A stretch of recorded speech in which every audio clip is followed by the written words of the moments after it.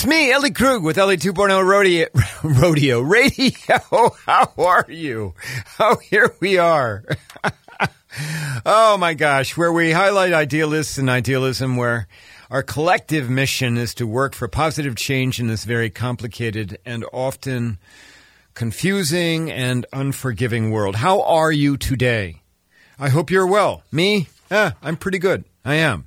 We have a great show today. We really do. The big interview is with Pam Hrick of LEAF. It is a Canadian nonprofit that works for gender justice and equality across Canada. You will enjoy listening to Pam, a wonderful idealist. And in my C block, of course, I always talk about my work as an idealist, but always as we do.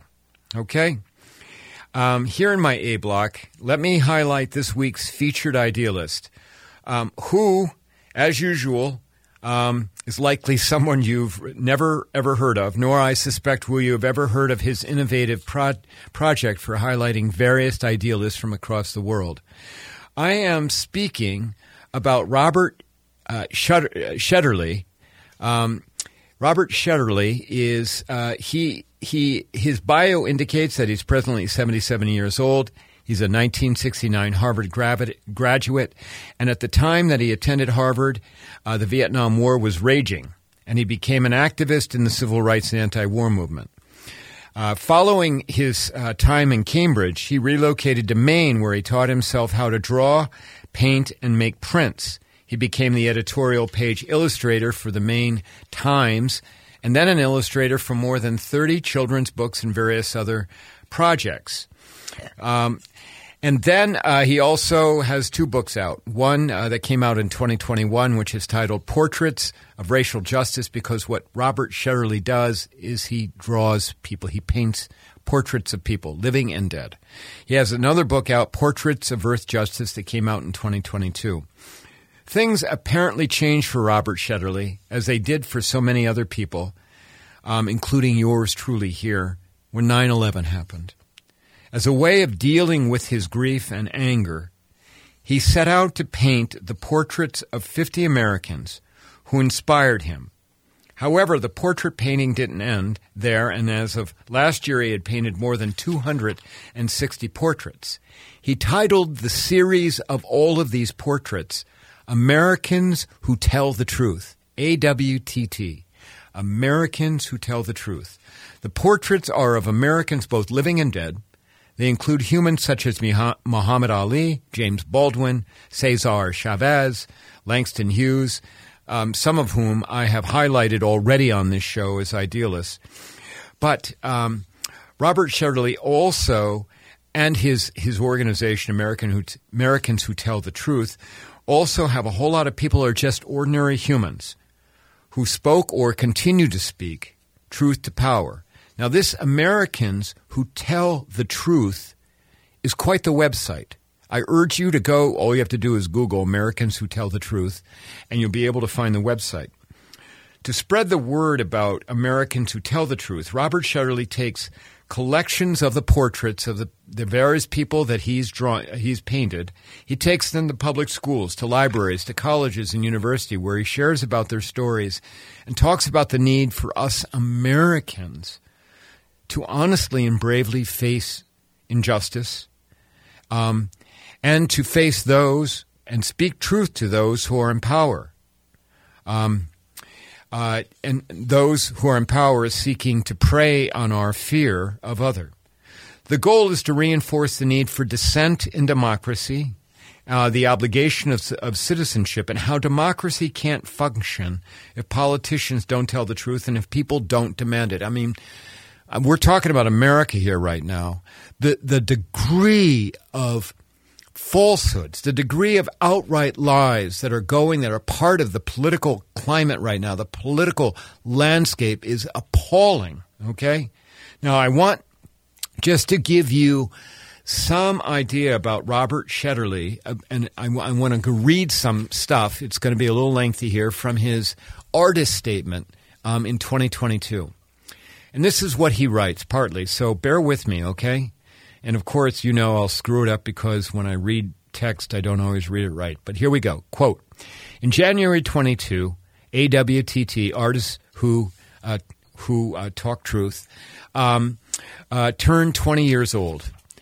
And I'm 75 years old and still as hungry for experience, knowledge, understanding, and courageous role models as I was at 55. People my age are usually clearing the decks, holding garage sales, packing for Goodwill, setting boxes of old books and ugly crockery at the curb, writing codicils to the will. But as time grows shorter for me, I want to drink deeply of the world's best distilled time-keeping, adding exemplary citizens to this company of truth-tellers, strengthen this pictorial indictment of corruption and violence, reinforce this bulwark against racism and hypocrisy, polish this mirror of love and justice, deepen this catalog of inspiration. Americans Who Tell the Truth has tried to be a lantern that throws its light forward and back, knowing the truth of the past struggles for justice is essentially seeing clearly the obstacles and possibilities in the future. He goes on to write, quote, "These days, the flame of my anger at injustice still burns brightly. Yet navigating the world's injustices is like running a gauntlet of moral insults. The burden of continual injustices and angers is more than one person can bear, or should. And consequently, I'm constantly replete with admiration and love for the people I've painted who so fiercely bear those burdens. However, I'm also less confident that this country will solve its environmental, social, and racial justice issues, and more amazed at the depth, now get this, and more amazed at the depth of ignorance, racism, and belligerent nastiness in some quarters.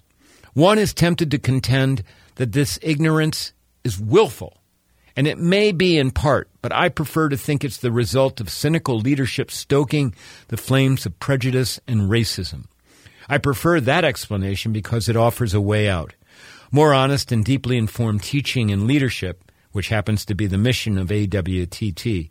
Better teaching does not offer a quick magic exit from the maze of our own prejudice, partisanship, violence, and environmental devastation. It offers a string to follow out of the darkness. And lastly, he writes this: the question at the heart of AWTT, Americans Who Tell the Truth, is simple. Do we want to construct our identities from complex truths, or from easy and flattering untruths? An identity shaped by complex truths is as humbling as it is freeing. Then we can see the world as it is and shoulder the necessary responsibilities. Voltaire is famous for saying, anyone can make you believe absurdities. Anyone who can make you believe absurdities can make you commit atrocities. Again, think about that. Voltaire is saying this. Anyone who can make you believe absurdities can make you commit atrocities. I am exhausted by living in a country that justifies the atrocities it commits as the epitome of patriotism. Let's ennoble ourselves by insisting on believing in the justice and hard work of our ideals. Let's commit citizenship for the common good. Now that is Robert Shetterly's words. He is the founder of Americans Who Tell the Truth. He is, no doubt, an idealist. And I urge you to go to the Americans Who Tell the Truth. That's all you have to do. Google Americans Who Tell the Truth website. It will come up. It is an idealist wonderment. It is filled with the stories of nearly 300 American idealists. Now, I will tell you, this morning as I was preparing for this show, I was on the website, obviously, and I reached out. I mean, they said, contact us. And I wrote this very simple paragraph where I said, preparing for the show, I'm an idealist, and I wonder if Robert Shetterly would be willing to be on my show. Do you know, not even an hour later, Rob, he goes by Rob, wrote back. He said, Ellie, I'd love to be on your show. So guess what? Sometime in October, we're going to have Robert Shetterly from Americans Who Tell the Truth. We're going to have him on the show. You're going to hear from this raging, that is the best possible word I can use, raging idealist. So, hey, we're trying to get people here to shake it up. And I think he's going to be one that will absolutely do that. Okay. All right. Well, that is our featured idealist of today, Robert Shetterly, and his organization, the nonprofit he's created, Americans Who Tell the Truth. Check them out, and you'll get to hear from him in about a month, give or take. Okay? All right. Big interview coming up. Pam Hrick, who is with LEAF, nonprofit out of Canada that works for gender justice, women's equality, protecting trans and non-binary people. And you're going to hear this story about how America, what's going on in our country, is starting to infect Canada. Horrible. But people like Pam Hrick are up there to try and prevent the harm from occurring. All right. We'll be back in a second. You're listening to me, Ellie Krug, on Ellie 2.0 Radio. If you like what you hear, visit my website. I am still on Twitter at Ellie Krug, or X, whatever it's called now. All right, we'll be back in a second. Thanks. How long till my soul gets it right? Did any human being ever reach that kind of light? I call on the resting soul of Galileo, king of night vision. And we're back. Ellie 2.0 Radio, the Indigo Girls. Lovely. And I'm really thrilled for the big interview. We have somebody else who's lovely. I have Pam Hrick here, who is the executive director and general counsel of LEAF, which is a Canadian nonprofit based out of Toronto doing gender justice work, but Pam's going to be able to explain it a lot better than me. Pam, welcome to Ellie 2.0 Radio. Thank you for being here.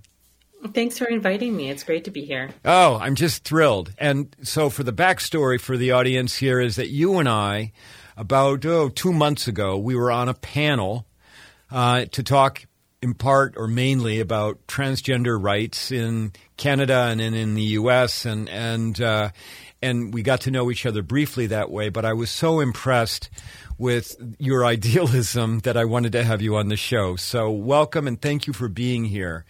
Why don't we begin? Can you tell us what LEAF is all about up north in Canada? Absolutely. So LEAF, also known as the Women's Legal Education and Action Fund, it's a national not-for-profit and charity in Canada that works to advance the rights of women, girls, trans, and non-binary people using litigation, law reform, and public legal education. So we've been doing this work for almost 40 years now. The organization was founded in 1985. And for a large part of the history of the organization, up until almost 2 years ago now, we were really exclusively dedicated to women's rights, as the full title of the organization suggests. And a couple of years ago, we updated our mandate, reflective of a broader understanding of gender equality and gender justice. And so we wanted to be clear that we advocate for the rights, not just of cis and trans women and girls, but also of all trans folks and non-binary folks as well. Including the Indigenous populations in Canada, right? Of course, yeah.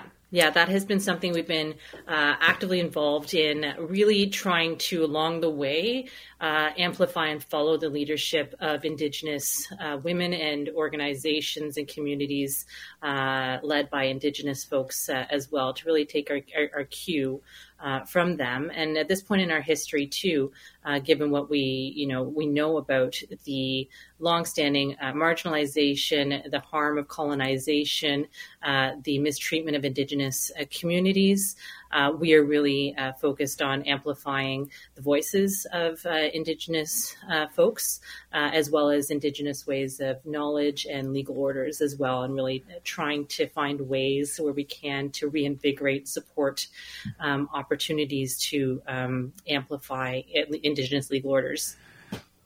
And thank you for doing that. Here in the U.S., as it relates to Indigenous Native people, we don't have our act nearly together as well as the Canadians do. So, I'd say I think it's important to say I wouldn't be pointing to us as a shining example of how we get things right. I think a lot of comparisons are relative, and I appreciate that. But I just think there's no dispute up here that there's a long way to go in repairing the harms of colonization. Sure. Thank you. Thanks. So one of the things as it relates to women's equality and women's rights and the rights of trans and non-binary people in Canada is that you correct me if I'm wrong, but you've got some national laws in place where here in the U.S., we're still working on the Equal Rights Amendment for women.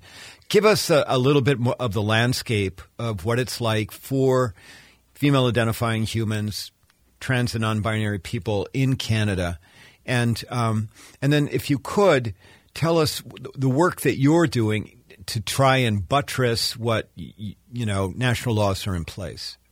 Yeah, absolutely. I think to give the broad picture of this, it's helpful to start in the lead up to 1982, which is when our Charter of Rights and Freedoms came into force. And it was really part of the repatriation of our constitutional structure from Britain. So we had a constitution that was still housed in Britain, and that's a result, obviously, of the relationship and the way that this country was founded. But in 1982, this Charter of Rights and Freedoms came into force, and it guaranteed a number of constitutional rights, such as the right to freedom of expression, the right to organize in labor contexts, the right to life, liberty, and security of the person. And importantly for LEAF, Section 15 of our charter is our equality rights provision, which guarantees equal rights for folks on the basis of sex, on the basis of age, on the basis of indigeneity, and ultimately through the development of our law on the basis of sexual orientation and other what we call analogous grounds. When the charter came into force, it actually had a 3-year delay on the enactment of that provision because so many laws that were in effect would have, on a facial basis, violated it. So the charter was given 3 years before that came into effect to give governments time to fix all of the discrimination. To clean up things, okay. To clean things up, and guess what? They didn't. So that was part of the context in which LEAF was founded. Our organization was founded on the day that the equality rights provision came into force. And we have been historically referred to basically as the litigation arm of the women's movement in Canada. So for hold on a second. I just love that. Okay. Yeah. Love that. So really using the courts to enforce those charter rights, that was the context we were founded in. To give this sort of equivalent to in the United States, in your context, it's kind of like the equivalent of the ACLU's Women's Rights Project, which was, of course, led by Ruth Bader Ginsburg. So we have, over the last 38 years, engaged in court cases that have really shaped the scope of equality rights here. We have been involved in a lot of law reform activities that aim to ensure that when governments are going to make laws, they perhaps get it a little more right from the outset, rather than us having to rely on going to court to say you did it wrong and it violates the charter. A really important point when you think of our constitutional landscape is the approach of our courts to interpreting our rights. I think in the United States, you see a really growing trend of originalism. I think of what the rights that are in the Constitution and in the various amendments. We have to think about what was in the mind of the people who were drafting it at the time.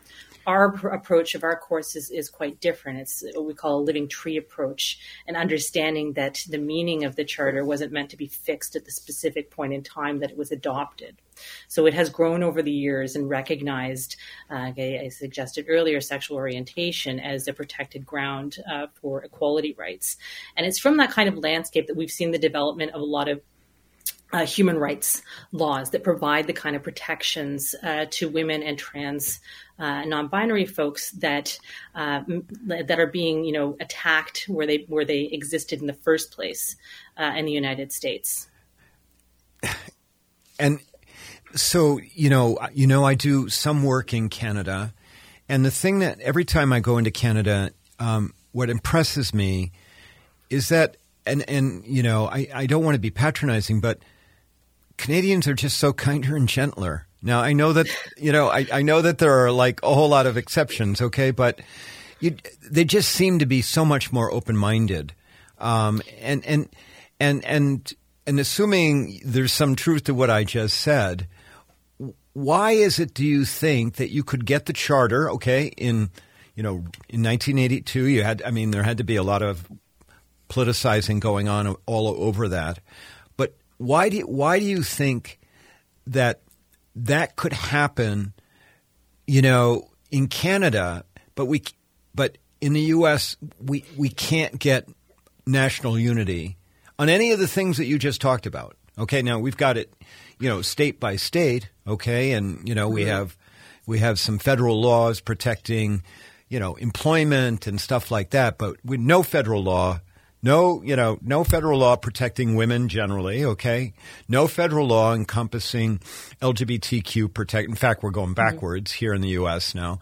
Why do you think it is in Canada so much more of an accepting atmosphere?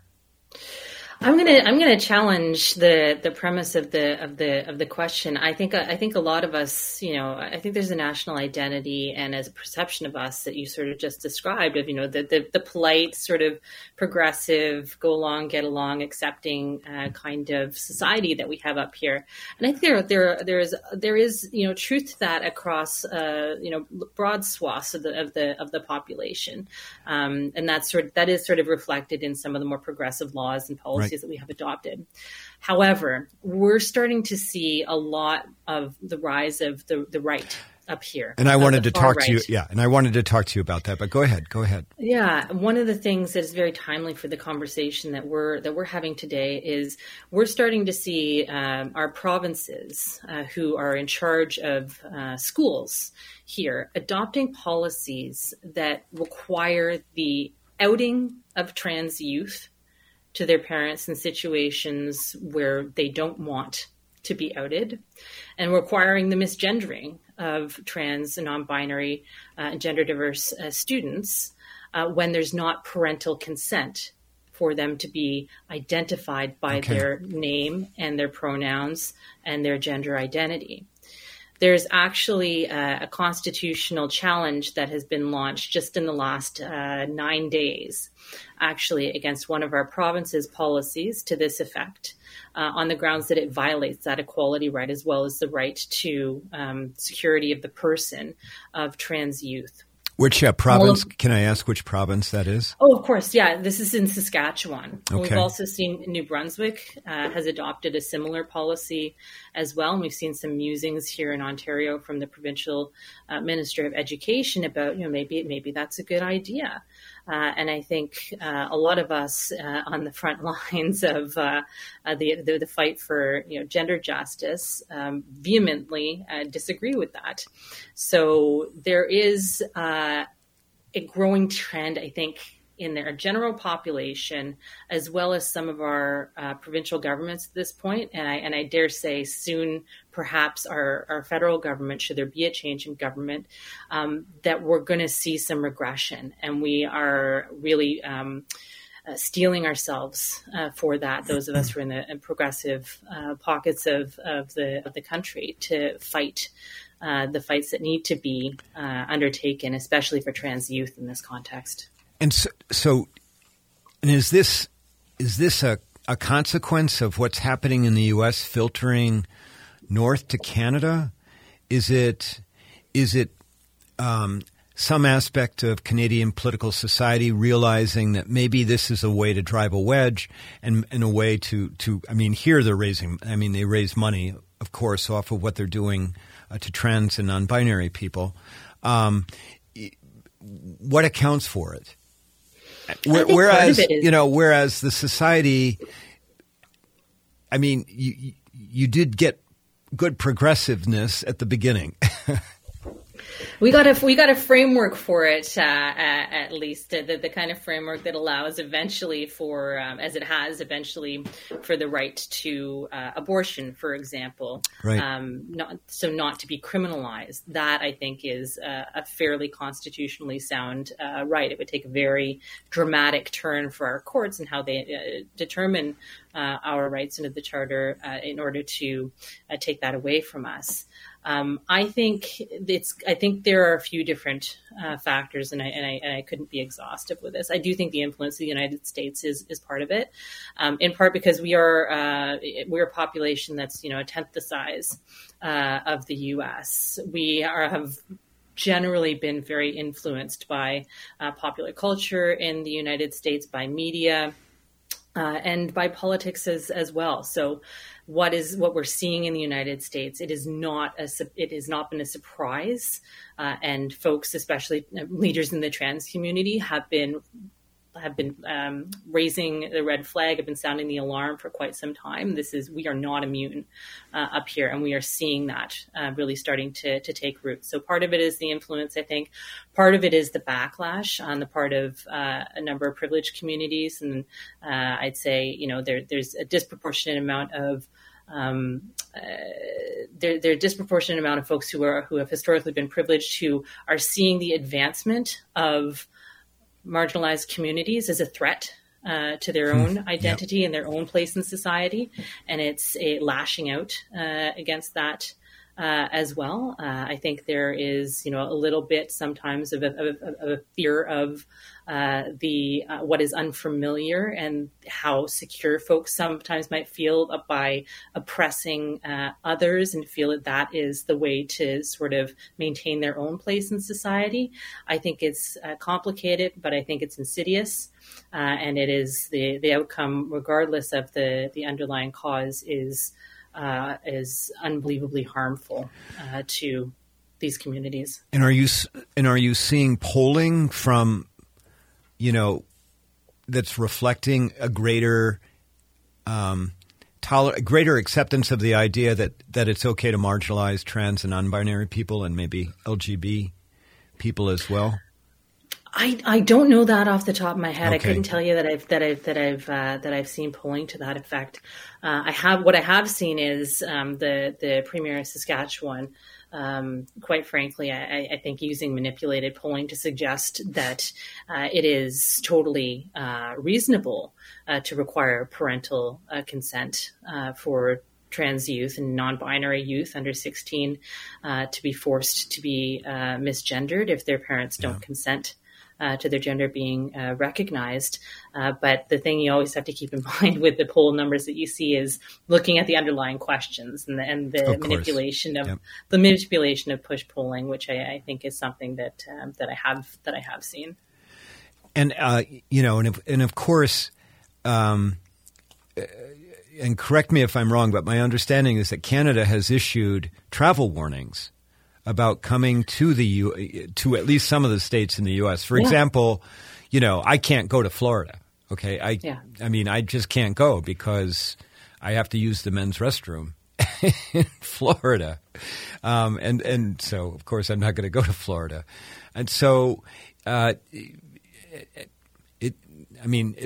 travel warning suggests to me at least you've got people in Canada understanding that what's going on in the U.S. is not good, and it's not safe for Canadians.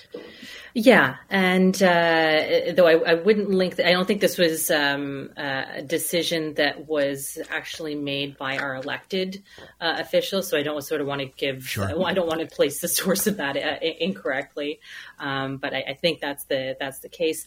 But we also still have right now in Canada a progressive government, a Liberal Party that is certainly not perfect, but is one of the most feminist, probably the most feminist government that we have seen at the federal level. So I personally don't take that for granted, and I think that we're seeing what's going to be teed up, I think, in our next election, which will take place within the next 2 years, a real clash of progressive values between the Liberal Party and the NDP, our new Democratic Party on the sort of left center of the spectrum, and the Conservative Party on the right of the spectrum, whose leader is engaging in some pretty harmful rhetoric. Not good. Okay. Yeah. Well, I mean, my hope is that notwithstanding that you can avoid a lot of the polling here shows that more than half the Republicans think, that Democrats are enemies. I mean, that we're enemies to the country, and you got the same kind of twist as Democrats viewing Republicans. And, I'm a unifier, not a divider. And I'm like, come on, we can get past this, but we got to take some risks to do that. Pam, one of the questions I always have for my guests is, what made them so idealistic? And I don't know if you consider yourself an idealist. I define an idealist as somebody working to try and create positive change in the world. You seem to be that kind of person. But assuming you view yourself idealistic, or however you want to describe yourself, how did you become that way? Because, you are a very successful lawyer before you got involved in the nonprofit world with Leaf. And I'm sure that there were many other doors and many other paths that you could have taken. But here you are with it sounds like a wonderful nonprofit. But what made you so idealistic? That's such a great question. I've never really thought about that sort of question before. I'd probably describe myself as a maybe more of a pragmatic idealist, like a tempered idealist. But I certainly trace a lot of that back to being raised by a single mom who really made a lot of sacrifices for me and for my brother growing up. And in various stages along the course of my life, I have seen the impact from close and from afar of gender-based violence, of sexual violence, of the ways in which women in particular are marginalized, are harmed, and are failed by our state systems. And along the way, I've thought, if I have a skill set that I can build and develop and deploy to help correct some of those wrongs, that I think would be part of being able to say, at the end of whatever journey I am on, that I have spent my time and resources and the skills that I have.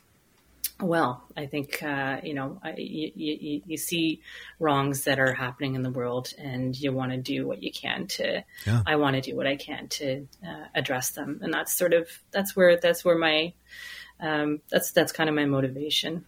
Well, you also strike me as someone who's not afraid and who's a tough nut.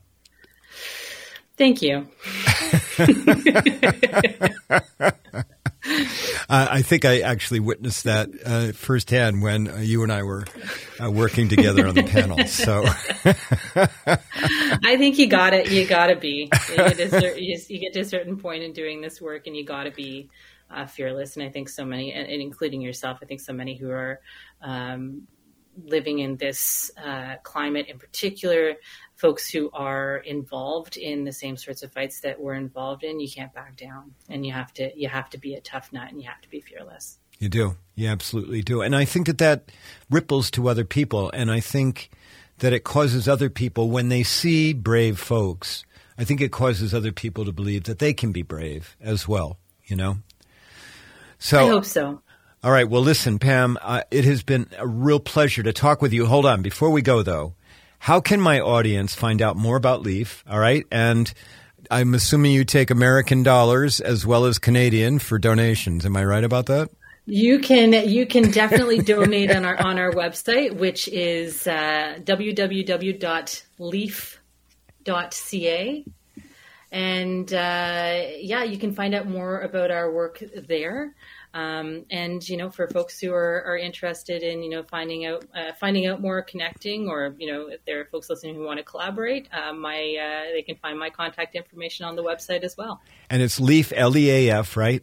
Yep, leaf.ca, and we're on what remains of Twitter at Leaf National, and it's the same tag on Instagram too.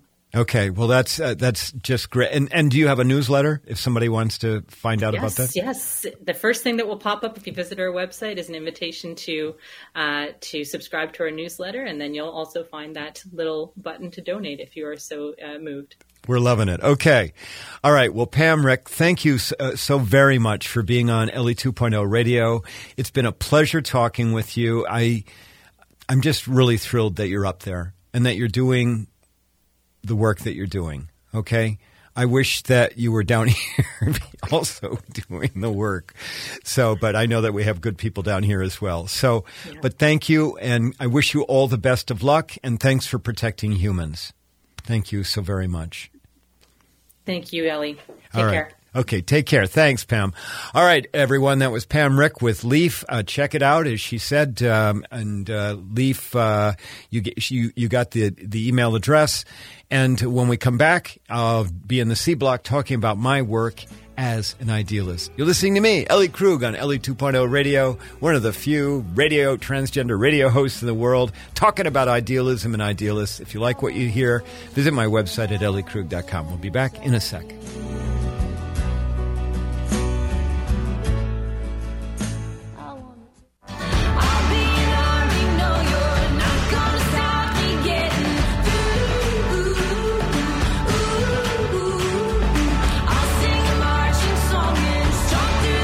And we're back.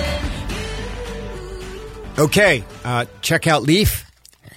It's a wonderful organization, and spend the time to go through their website, because they're doing we didn't even get to talk about some of the projects they're working on, like universal or basic guaranteed income, and other things up in Canada. I think. I understand what Pam said about how the country seems to be changing because of what's filtering from the U.S., but I still have great respect for the Canadians about how they can do so many things way better than we do. All right, C Block, here, talk about my work. I don't have a whole lot of time. I will make this note on Monday, 2 days from today, okay? It will be the 22nd anniversary of 9/11. And you just heard in the A Block about how Robert Shetterly, how his response to 9/11 was to start becoming far more idealistic, to become more outspoken about speaking about the need to say truth to power here in the United States. I'm not going to go down the road, but those who have heard me speak about 9/11 before, or if you've read my book, Getting to Ellen, you know that 9/11 was the day. It didn't only change our country, but it changed my life. It did. It caused me to understand that I needed to go and live as me, as Ellie Krug, not as a dude, even though I'm stuck with this voice, but me as a woman.